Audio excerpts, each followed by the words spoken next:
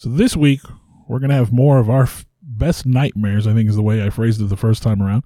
And these are just condensed versions of older episodes. If you've never listened to us before, and this will give you a taste of what you've missed. And if you have, this is just a condensed version of some of our older episodes. If you like what you hear, you never heard that episode, the name of each episode is sort of the beginning of each segment, so you can go back and find that episode and listen to it again. But, just thanks for being with us on this journey, this labor of love, and thanks for listening to Nightmares on the Lost Highway. From a child born into this world, we are taught what to believe. Closed-minded we become, fearful to be deceived. Still we desire to know what lies beyond that locked door. The art of the storyteller, conjuring tales of legend and lore. History hidden, lost knowledge, things forgotten and the unknown.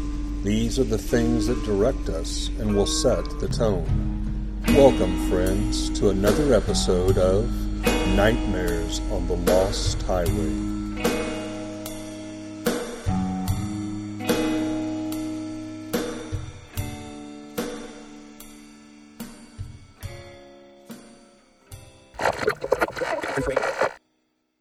We are going to dive in and explore a little bit of the history of voodoo.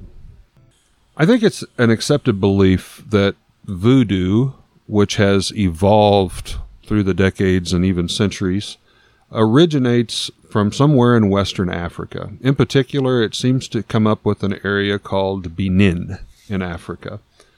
The word voodoo itself means spirit in the local Fon language of Africa. And the foundations of the religion and practice stems from ancient traditions and essentially worshiping with associated ancestors with the utmost, deepest respect.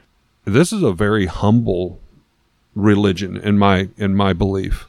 Very traditional in the fact with some Spanish and other religions. Very honorable to ancestors who have passed upon, before us, and the belief that you can learn from their mistakes and that they would be friendly and come forward from the dead and share information and help you.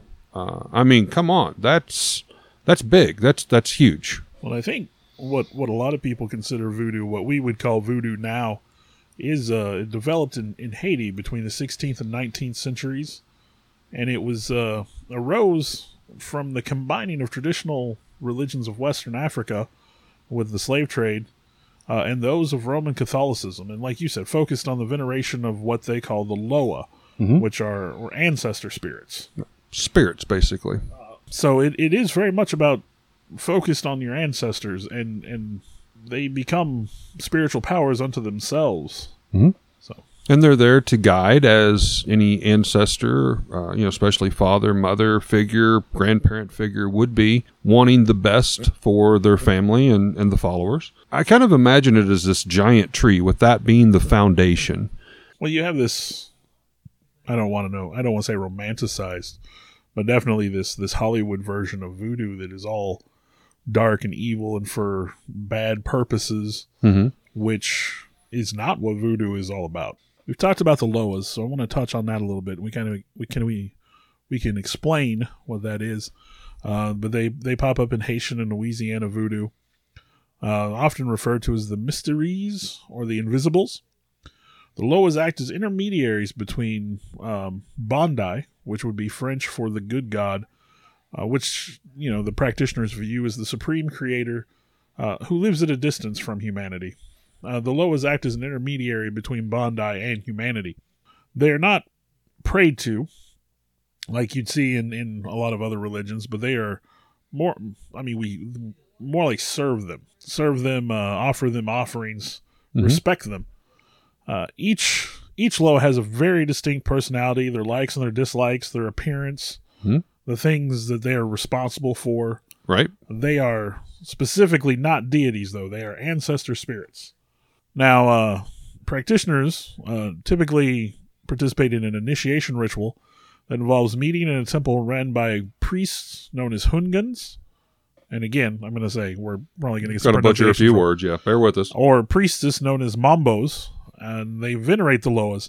One of the central rituals involves drumming, singing, and dancing to encourage possession by one of the Loa. Through this possession, practitioners believe they can communicate directly with the Loas. So they'll make offerings of fruit, blood of sacrificed animals, things like that.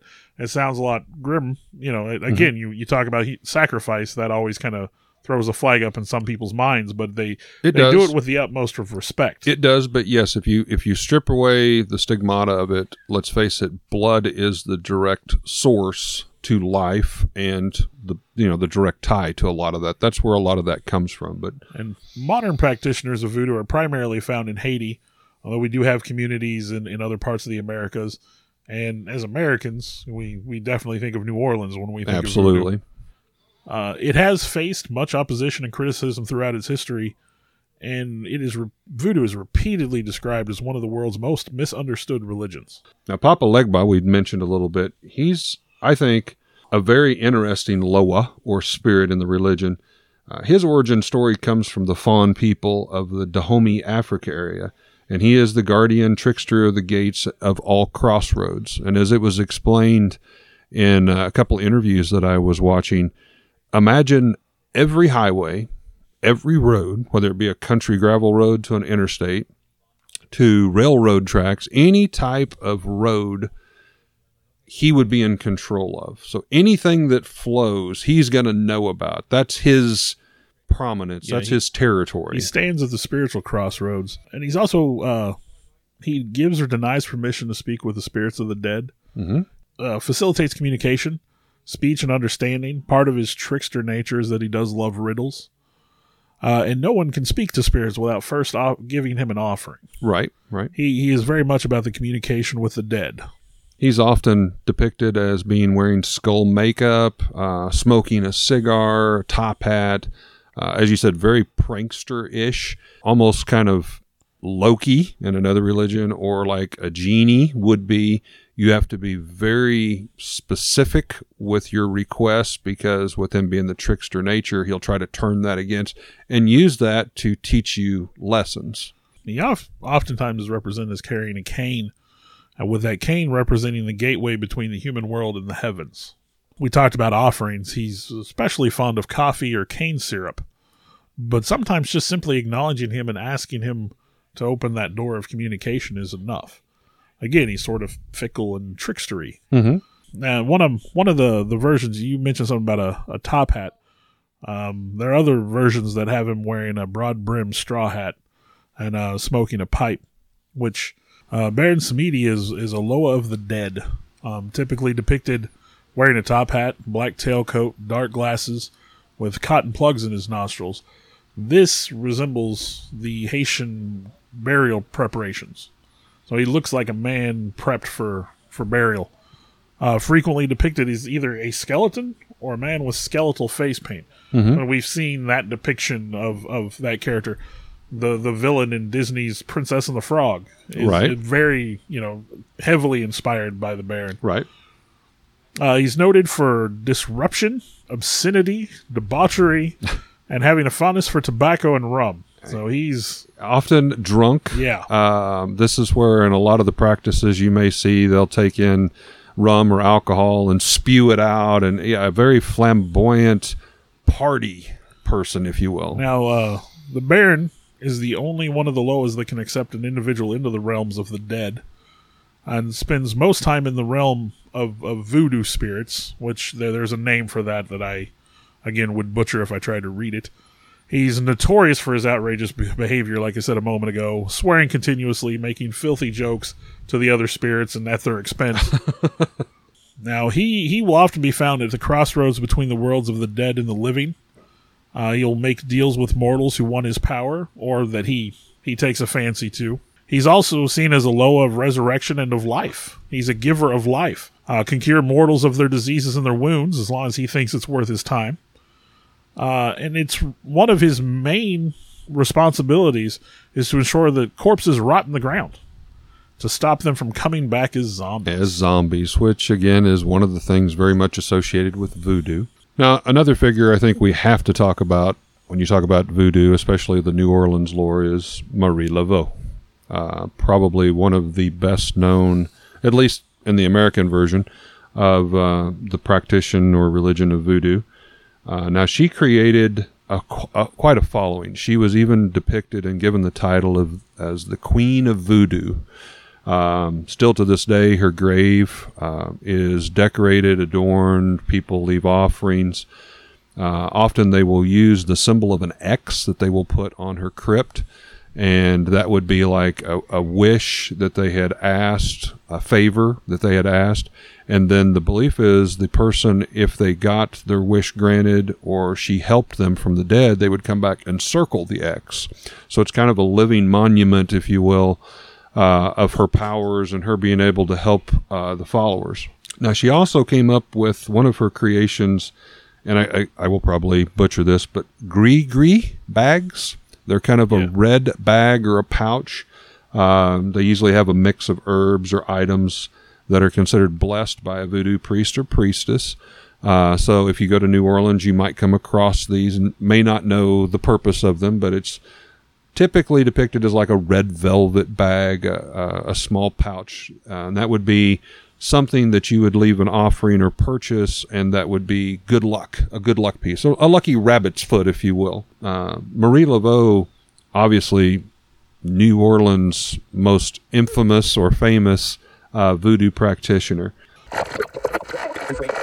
But tonight we're honored to have a special storyteller with us, Loren, Ren, as I call him, with a unique insight on these things and more, being Native American himself. Hello, my name's Ren. I've been a friend of Eric's for a while, and I've been a follower of paranormal events for most of my life. Ren, if you would, just kind of tell us a little bit about your Native American history and maybe your tribe. My tribe is called the Menominee.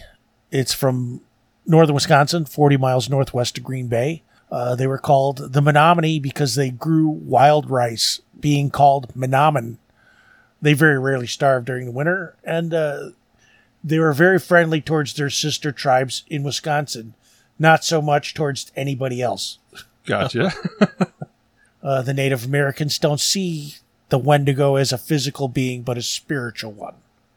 It's supposed to be, from what was described to me, it was the spirit of starvation. And the only time it actually manifests physically is when it feeds. It only feeds on cannibals.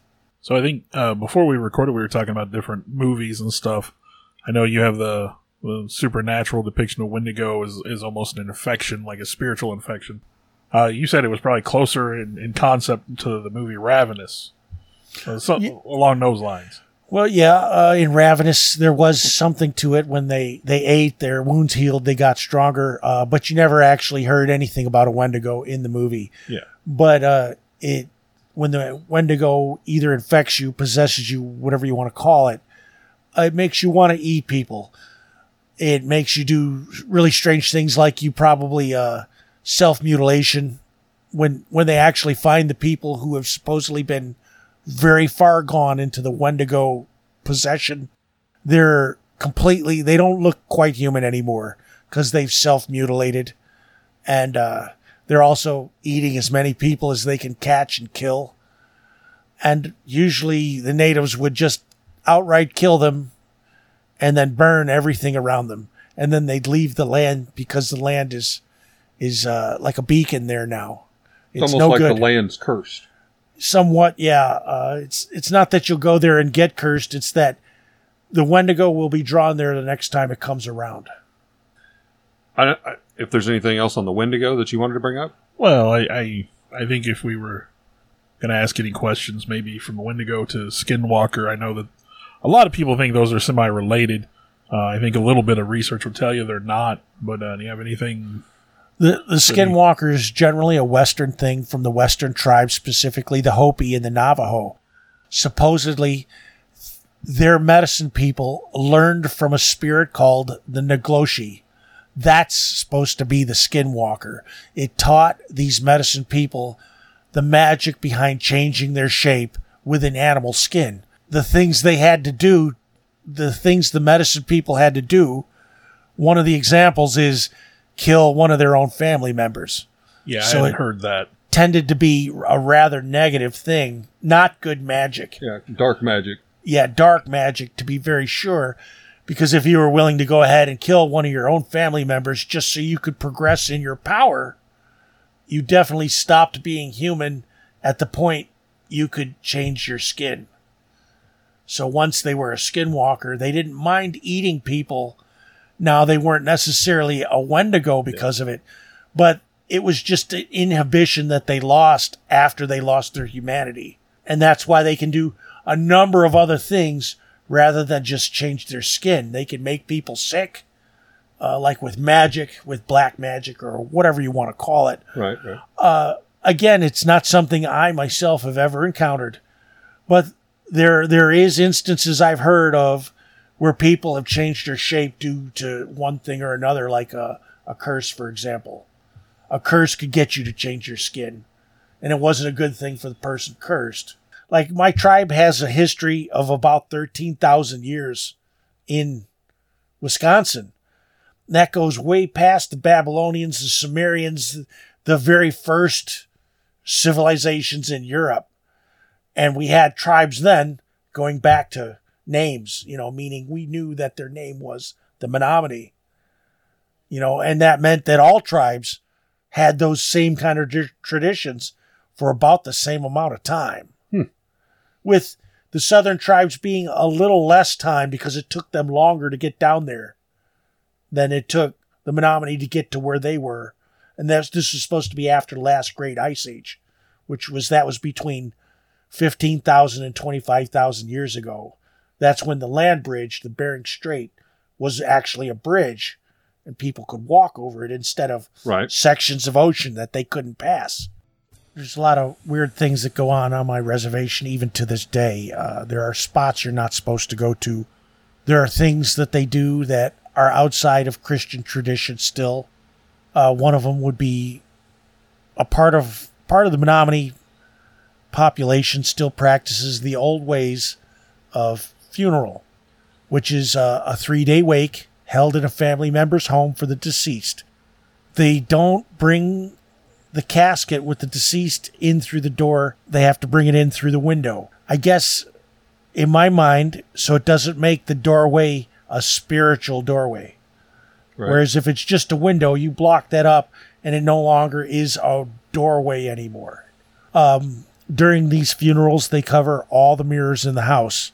Again, I suspect to cover up possible doorways that bad spirits might be able to use to come and go. But the reason I was given was so the spirit himself of the deceased doesn't see himself dead in a mirror and get frightened. Now, when my dad died, they laid him out for 3 days. There was feasting going on the last day. Me and my brothers had to bury my dad. That's not necessarily a traditional thing, but it was rather fulfilling for me to do that. I would suggest that while it's a tragic event for your father to die, I think a son should bury his dad. It fulfills the soul to do so. While we were digging, we were designated a spot in a very old burial ground. Now, it has the normal graves, just like you'd see in any graveyard, like with the crosses and headstones and stuff like that. But we were designated a specific spot. We dig down about 3 or 4 feet, and we run into the corner of a casket, somebody else's. Wow. We were all kind of creeped out.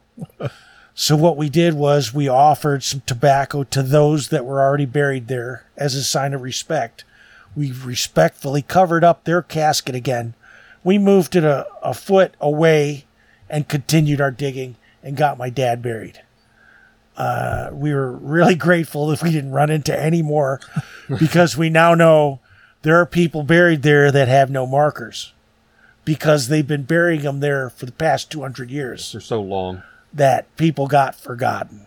Now, is there anything else that's kind of more of a unique insight that you could share with us on Native American funeral rites and burial? Well, my mom, who's white, was invited to a fully traditional Native American funeral.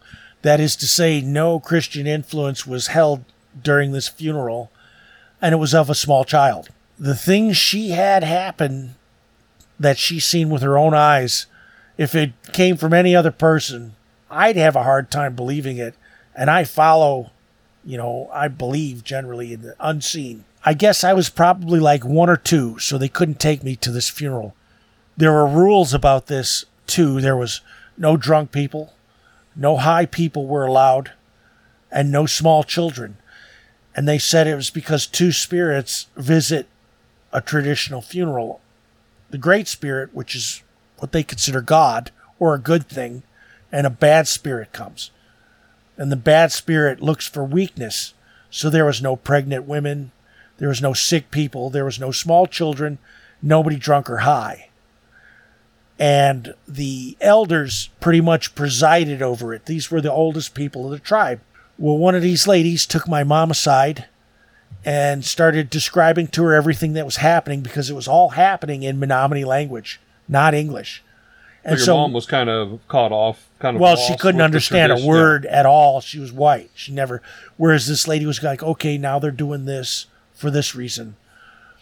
What happened is they bring out this ancient drum, which still exists. It's the Menominee drum, and it's a couple 100 years old at least, if not 400 or 500 years old. And my mom said it was beautiful beadwork on the side, intricate, depicting scenes, like hunting on one side, the village on the next side, and then she described what she seen or what she thought of as aliens in the beadwork on this drum. Wow, that took a curveball. And like what she described as possibly a spaceship on the other side, Anyway, the woman whose baby died, her and my mom were all good friends. We were very close to this family. In fact, I think this child who died was my first cousin.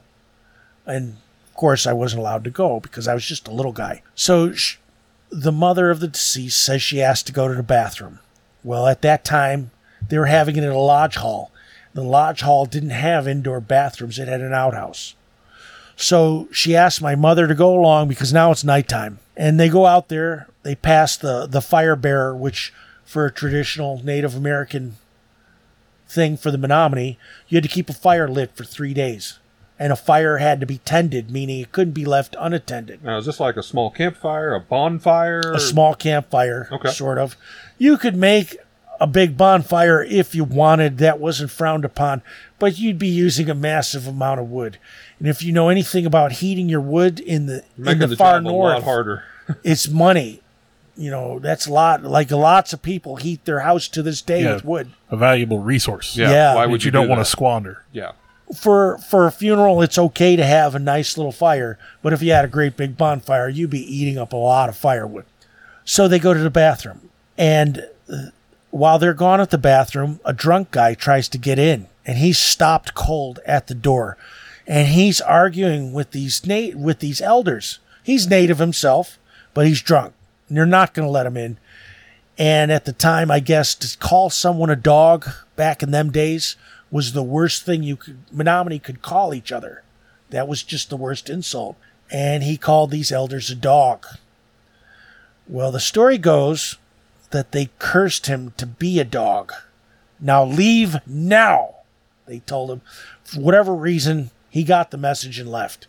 Back to my mother. She goes to the she takes her sister, her cousin, I guess, to the bathroom. And the lady goes to sit down on the stool. And when she sits down, she gives out a scream, a frightened scream, because she feels cold baby feet touching her bottom when she sits down. And this just completely creeps her out. I can imagine. She's screaming. My mom's right there to counsel her, oh, come on, it's okay. It's all right. And when they're coming back, they see this animal in the woods with green glowing eyes, and they swear it was the biggest wolf dog thing my mom has ever seen, with green eyes. Green eyes, that's unusual. Like glowing green eyes without a light. Now, they had a flashlight, but everything I've ever seen in the woods has been like yellow eyes, orange, maybe sometimes even red. Red, yeah. Once in a while, you could catch a deer's eyes going green for like on the reflection. They'll turn their head, it'll be green. They'll turn their head, it'll be orange. But not consistently one color. They get really scared because this animal's only feet away from them. And they're terrified of it. And it's snarling and carrying on. She runs, they run. back into the hall, and the elder stops her. What's going on? There's some kind of animal out there, and it was threatening us. And that's when the elders kind of get a little concerned, and they point to some older guys. You, and you. Get your rifles and go out and take care of that thing. They go out there and they shoot at it. Well, the thing runs off, apparently wounded. They never see that guy again. The guy who was cursed, they never seen again, and he lived there. So the thing carries on, and they're about to wrap up, and that always wraps up with a tribal song, like a powwow, beating on this drum. So they go to that ancient drum and start playing. My mom tells me that while they're playing, the drum levitates off the floor by itself, and the light shines from within the drum onto the floor. All the drummers have this scared look on their face, like, whoa. This hasn't happened before. Well, not to these guys. Yeah. And they're all like, and the elders are like, keep playing. That's the great spirit. This is a good thing. They're blessing us with their presence. Keep playing. So they get finished with their song, and it slowly sets back down, and they finish the funeral. And that's pretty much the end of that story. This was when I was an adult. My brother and I went out hunting for the day. We were hunting for deer. Although I didn't bring a rifle suitable to the task, I brought a short-barreled 20-gauge pump. Really, I was just going out there just to go out there. I didn't really have in my mind to kill a deer. You're really not supposed to be using a 20-gauge on a deer anyway. Yeah, right. So my brother gets all camouflaged up, and he's there for the deer. No questions asked. Don't hinder me, because I'll kick your ass. This is my brother's kind of attitude when it comes to his deer hunting. So he goes, okay, Loren, you're going to go this way down the trail. There's the truck. Stay on the trail. Don't get off the trail. And go that way. Walk a couple 100 yards. You'll be all right. I'm going to go that way a couple 100 yards away from the truck. So in effect, the truck was right there, and we split up walking away from the truck down trails. Well, I'm out there, and I guess I had the wrong attitude, because I see, you guys ever hear of a woodcock? It's about the size of a chicken. Mm-hmm. Yeah. Well, I see some woodcocks, and it's towards the end of the day, 3:30, and that's about it up there. And I go ahead and commence to blasting on these with the wrong kind of gun. It destroys this poor chicken thing, whatever it was, and there's no meat to it because I'm not using a slug. Obliterated it. It just perforated it, and I'm looking at it like, oh, my brother's gonna be pissed because now I've scared all the deer at the end of the day. They can hear it and they get out of the way. All right, I'm going back to the truck, so I go back to the truck. And I'm sitting on the tailgate, and I'm looking down the trail, and it's literally like a tunnel of woods. You know how woods can grow like that? Mm-hmm. And you're looking down a tunnel? Yeah. That's how thick these woods are, even during trees have connected mid-fall. At the top. Yep. This is mid-fall, and it's cold now, 40 degrees or less. And way back in there, I think I see a silhouette walking at me. I thought, oh, good, my brother's coming back. He's going to be pissed, but oh well, And it's walking. It's got to be 200-300 yards away, but I could still see a silhouette. All of a sudden, it's not there. Okay, maybe it was a deer. Maybe it was something. I don't know. And about 100 yards away, this thing comes back. It is colored white, like mist. It's 100 yards away, 300 feet. That's still quite a ways for my eyes to see. It still looks like a silhouette. And it's walking like a silhouette. So it's upright. You can make out arms, legs. No, you can't make out arms and legs. What you see is a silhouette of a person. Okay. And that doesn't necessarily add to arms and legs. It's just moving like someone, walking. Gotcha. And I'm like, okay. And it moves to about 75 feet and completely disappears. And I don't mean it runs off the trail. I don't mean it flies up into the sky. It's gone. And I'm like, that's not my brother. That's not my brother. That's the first thought. And it's like, oh, now 50 yards away, this thing comes back and I'm getting much clearer pictures of it. It is a silhouette again. It appears to come from out of nowhere. didn't run onto the trail, and it's still a silhouette, but there are no features, and at 50 yards, you can see detail. It's made of mist. Now, what time of day is this? About 3:30, 4 o'clock in the afternoon. The sun's still up.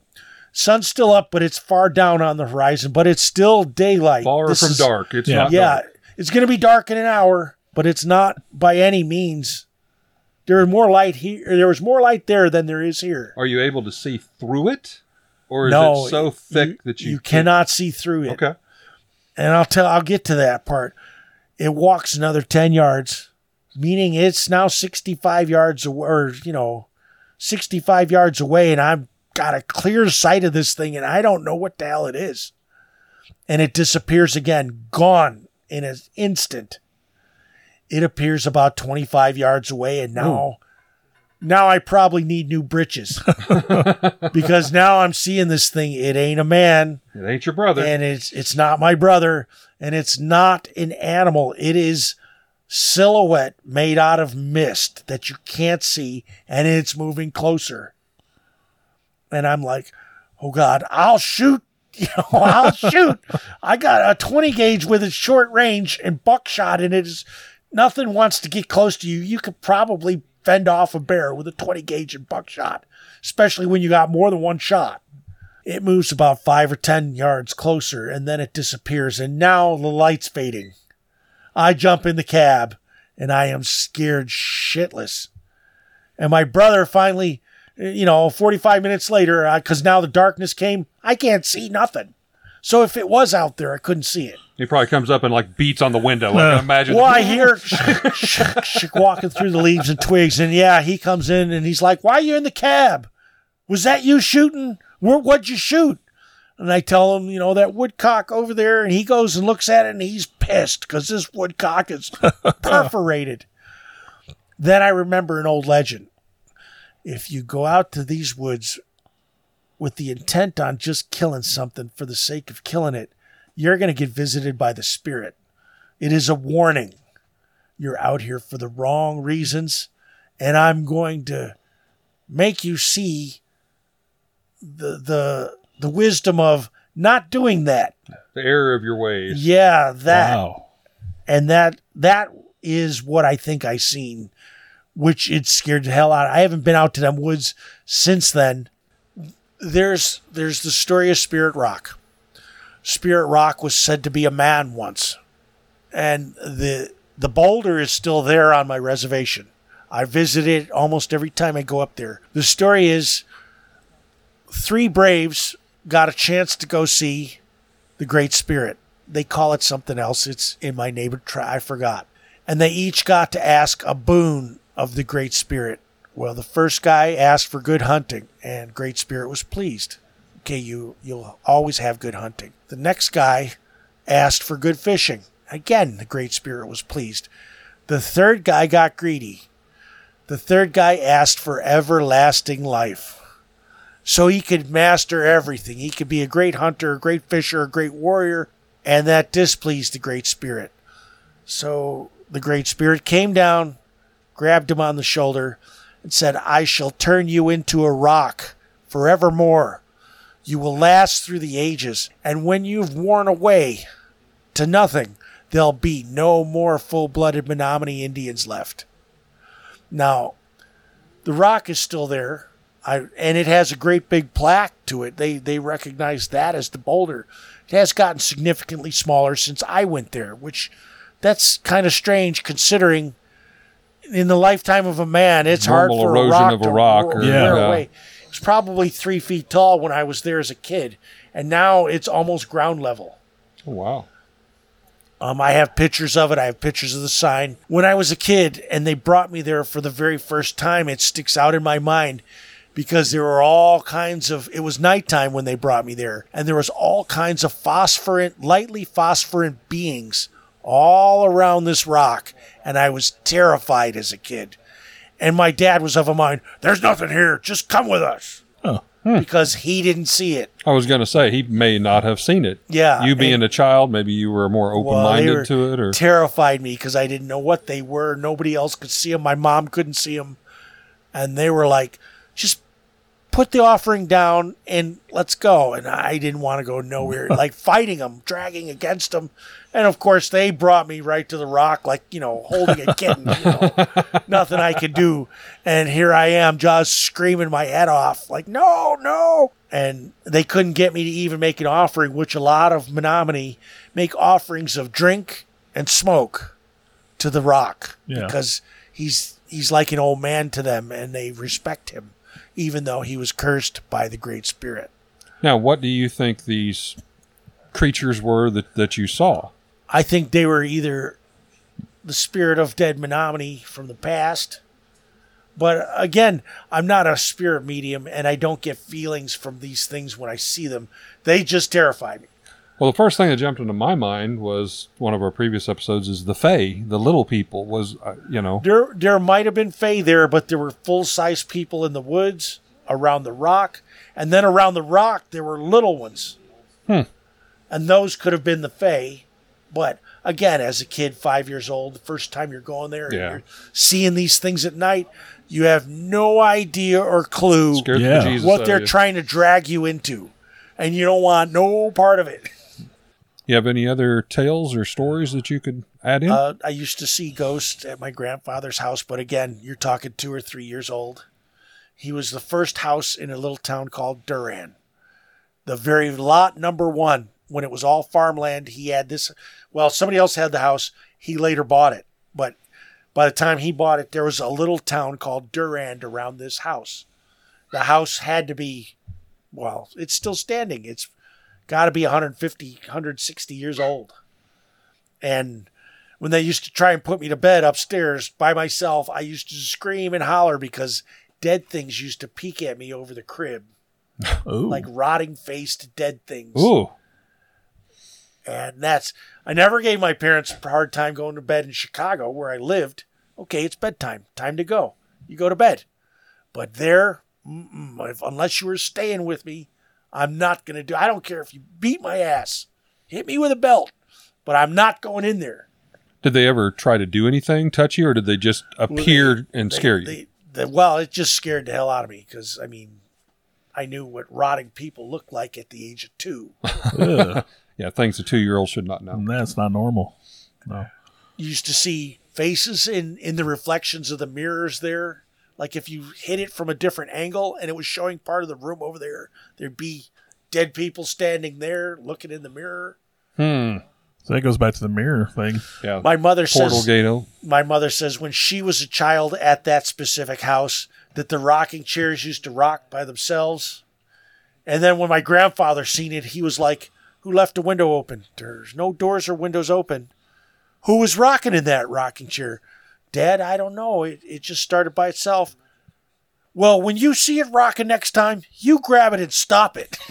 Now, see, that's kind of weird. My grandma had this thing when we were kids that you couldn't rock a rocking chair if somebody wasn't in it. It was like a bad luck thing. And maybe there's another reason why my grandma would say that.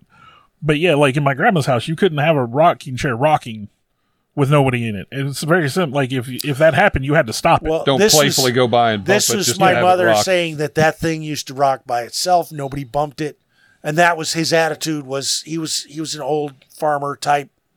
I think he left home at 13, real young, and took care of himself across the country.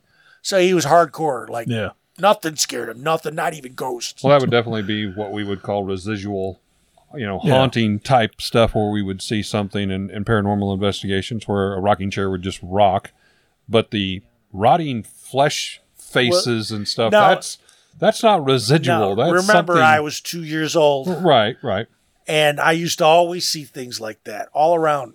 And over the years, I think as a defense mechanism, my mind tended to start to block these visions out. I think that's very normal. To me, the unseen world is very real. Just because we don't see it doesn't mean it don't exist. There are levels of technology we don't understand, but it's real. It's there. It exists. We don't understand how it works, but it's there. Yeah. How could it not be there? I mean, we don't understand how a black hole works.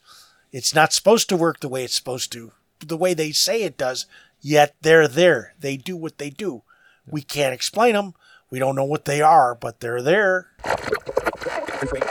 Probably one of the most well-documented hauntings ever, and that would be the Gary, Indiana Demon House.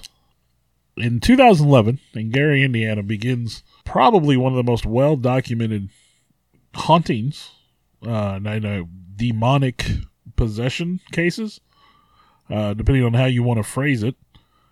Now, this is a story that I remember I first heard in the break room at work. They were playing the news on the TV, and it said something about this haunting case, this demonic possession case that was actually documented by child services, by police officials, by hospital personnel, and so it immediately jumped out at me. That's an interesting story. Yeah, this wasn't one you had to like go search and try to find, as you were saying. I mean, it got national attention on multiple news broadcasts, radio, television, everything.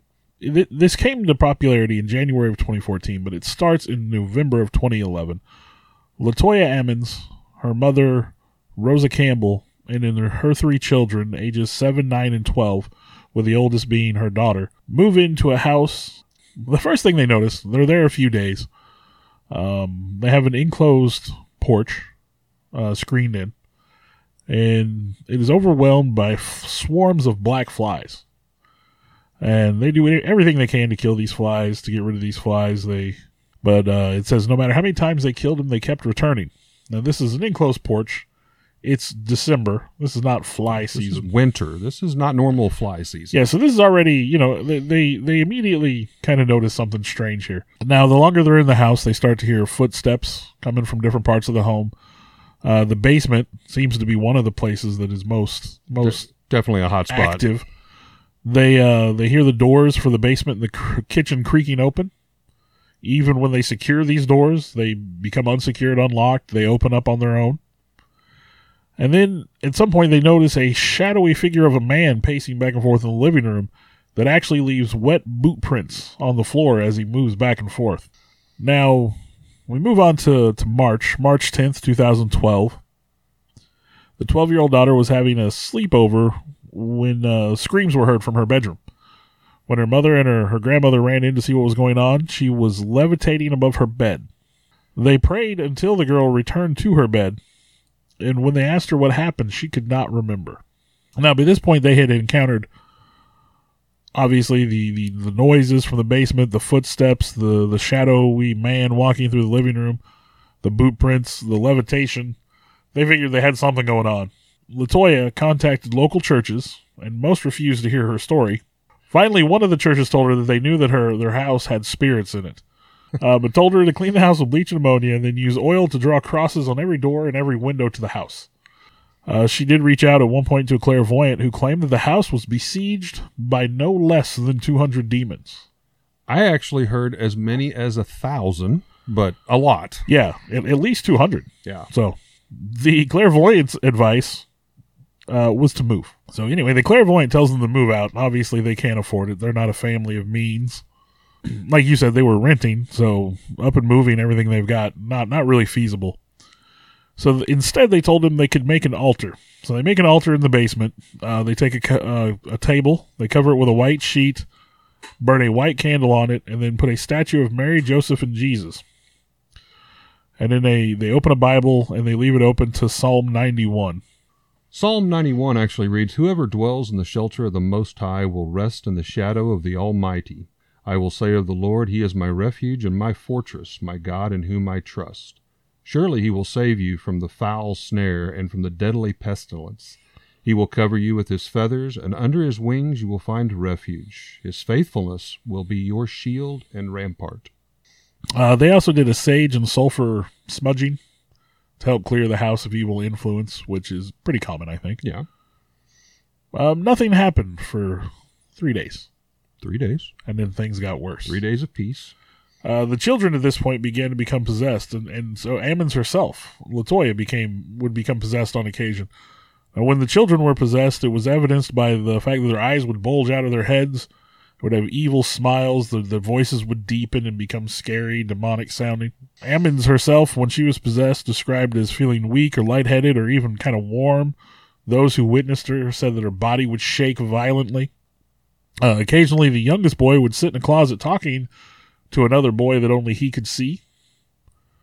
The oldest boy would describe what it felt like to be murdered and killed Wow. For apparently no reason, with no prompting. The youngest boy once flew out of the bathroom as if thrown by an outside force. The headboard hit the daughter so hard one time in the head on her bed, it caused a wound that needed stitches. The daughter would also feel as if she were being choked, held down to where she couldn't move or speak, and heard a voice tell her that she would never see her family again, and on one occasion that she wouldn't live another 20 minutes. I know they reached out to their family physician on April 19th that same year, who apparently visited during the haunting. Now, he noted the behavior was delusional, but he did say, obviously, that there were some unexplained things that he had never seen before. So the medical staff did witness the boy being lifted and thrown into a wall while no one was touching him. And then at one point, the boys passed out, and no matter what they did, they could not wake them up. So someone from the doctor's office that was there called 911. Multiple police units and ambulances arrived, and they took the children to the hospital. Now, the boys woke up in the hospital. The older boy was acting rationally. He seemed to be pretty normal, but the younger boy would scream and thrash to the point where it supposedly took 5 grown men to hold him down. At times, the youngest boy would start to growl with his teeth showing and his eyes rolled back in his head. And even at one point, he put his hands around his brother's throat and wouldn't let go no matter what until he was pried off of his brother forcefully. Later, she interviewed them again. The youngest did the same growling with his eyes rolled back, and then he would say, "It's time to die. I will kill you." While the youngest was growling, the oldest headbutted his grandmother in the stomach. She grabbed his hands and prayed, and this is one of the most interesting. The boy got a weird grin on his face, walked backwards across the room, up the wall towards the ceiling, and then flipped over her head while holding her hands the entire time, landing on his feet. And apparently this happened more than once, but this was observed by everyone in the room. The hospital chaplain contacted Father Michael Maginot. Now, he was a priest at St. Stephen Martyr Church in Merrillville. He interviewed Ammons and Campbell in the house on the 22nd. He noticed while he was talking that the bathroom lights were flickering and the blinds would swing back and forth of their own accord, which he said indicated that the entities there were obviously displeased with his presence. Now, Father Maginot, in that time frame, would conduct 3 exorcisms. 2 he would do in English and finally 1 in Latin. The pain of being exorcised, Ammons described as being comparable to childbirth. Only, obviously, with the result being, not quite the same. Yeah, not quite the same. Now, as he was doing these exorcisms, the father would go and he would look up the names. He would ask for the names of these demons. And as he got these names, he would try to look them up on the computer. And the computer kept shutting itself down, just randomly, as he would try to look up the names. Now, one of the names given, I'm not going to repeat the name. No. Of course, names are supposed to give them power. Yep. But it basically translated into the Lord of the Flies, which goes back to the December... Flies on the porch. Yeah, the flies in the enclosed porch. Now, after the 3rd exorcism, apparently Ammons didn't experience anything more after that. And then she would get her kids back, and they would eventually move out of the house. Yeah, I don't have the exact date that they moved out, but later in 2012, after this was all done. But supposedly after the 3rd and final exorcism, Ammons felt that she was freed of whatever influence, and she would move out. So I got to ask, paranormal investigator to another paranormal investigator, you have the address, Bill. Gary, Indiana is really not that far from Lebanon, Missouri. Would you go to that site? Now, when I get involved in things like this, my wife's only instruction to me when I leave the house is not to bring anything home.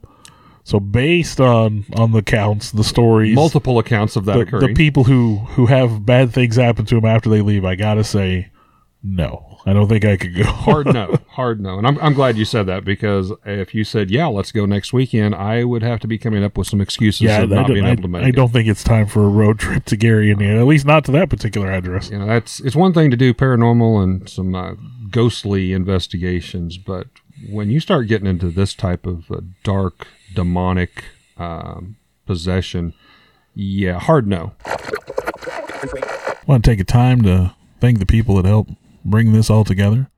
Alex Tudor, you can almost call him our producer at this point. Sarah Tudor, who also helps with some of the technical stuff. I want to take a moment to extend thanks to Eric for letting us use his space to record in, kind of our makeshift studio. I, in turn, would like to thank Bill for, one, putting up with me and using this camaraderie to do something we both very much love and enjoy doing, and thank Bill's family for allowing him to spend all the time to work and clean up our recordings and present them in what you hear in the final terms, the final edition, if you will. And I'd like to thank all of you for continuing to listen. I know we've got some loyal followers out there. We do this as a labor of love, but we're happy that there are people that enjoy it hopefully as much as we do. Thank you very much.